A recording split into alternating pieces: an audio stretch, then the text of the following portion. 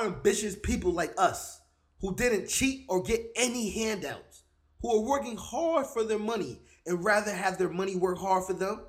How do you budget and invest in a way to achieve financial freedom without compromising your peace of mind or your family time?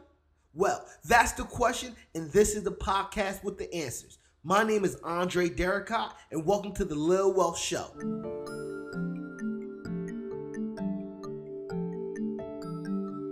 Yo, it's your favorite financial coach, Andre Derricott, and welcome to the L.I.L Show, where you'll be learning, investing, and living a wealthier lifestyle, and to get you steps closer to your perfect financial picture. And welcome to episode number 36, what classes should be mandatory in all high schools?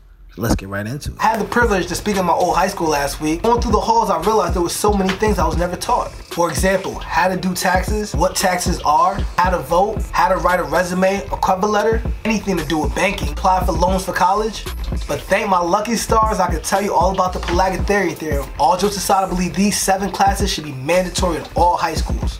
Number 1, nutrition. 2, money management.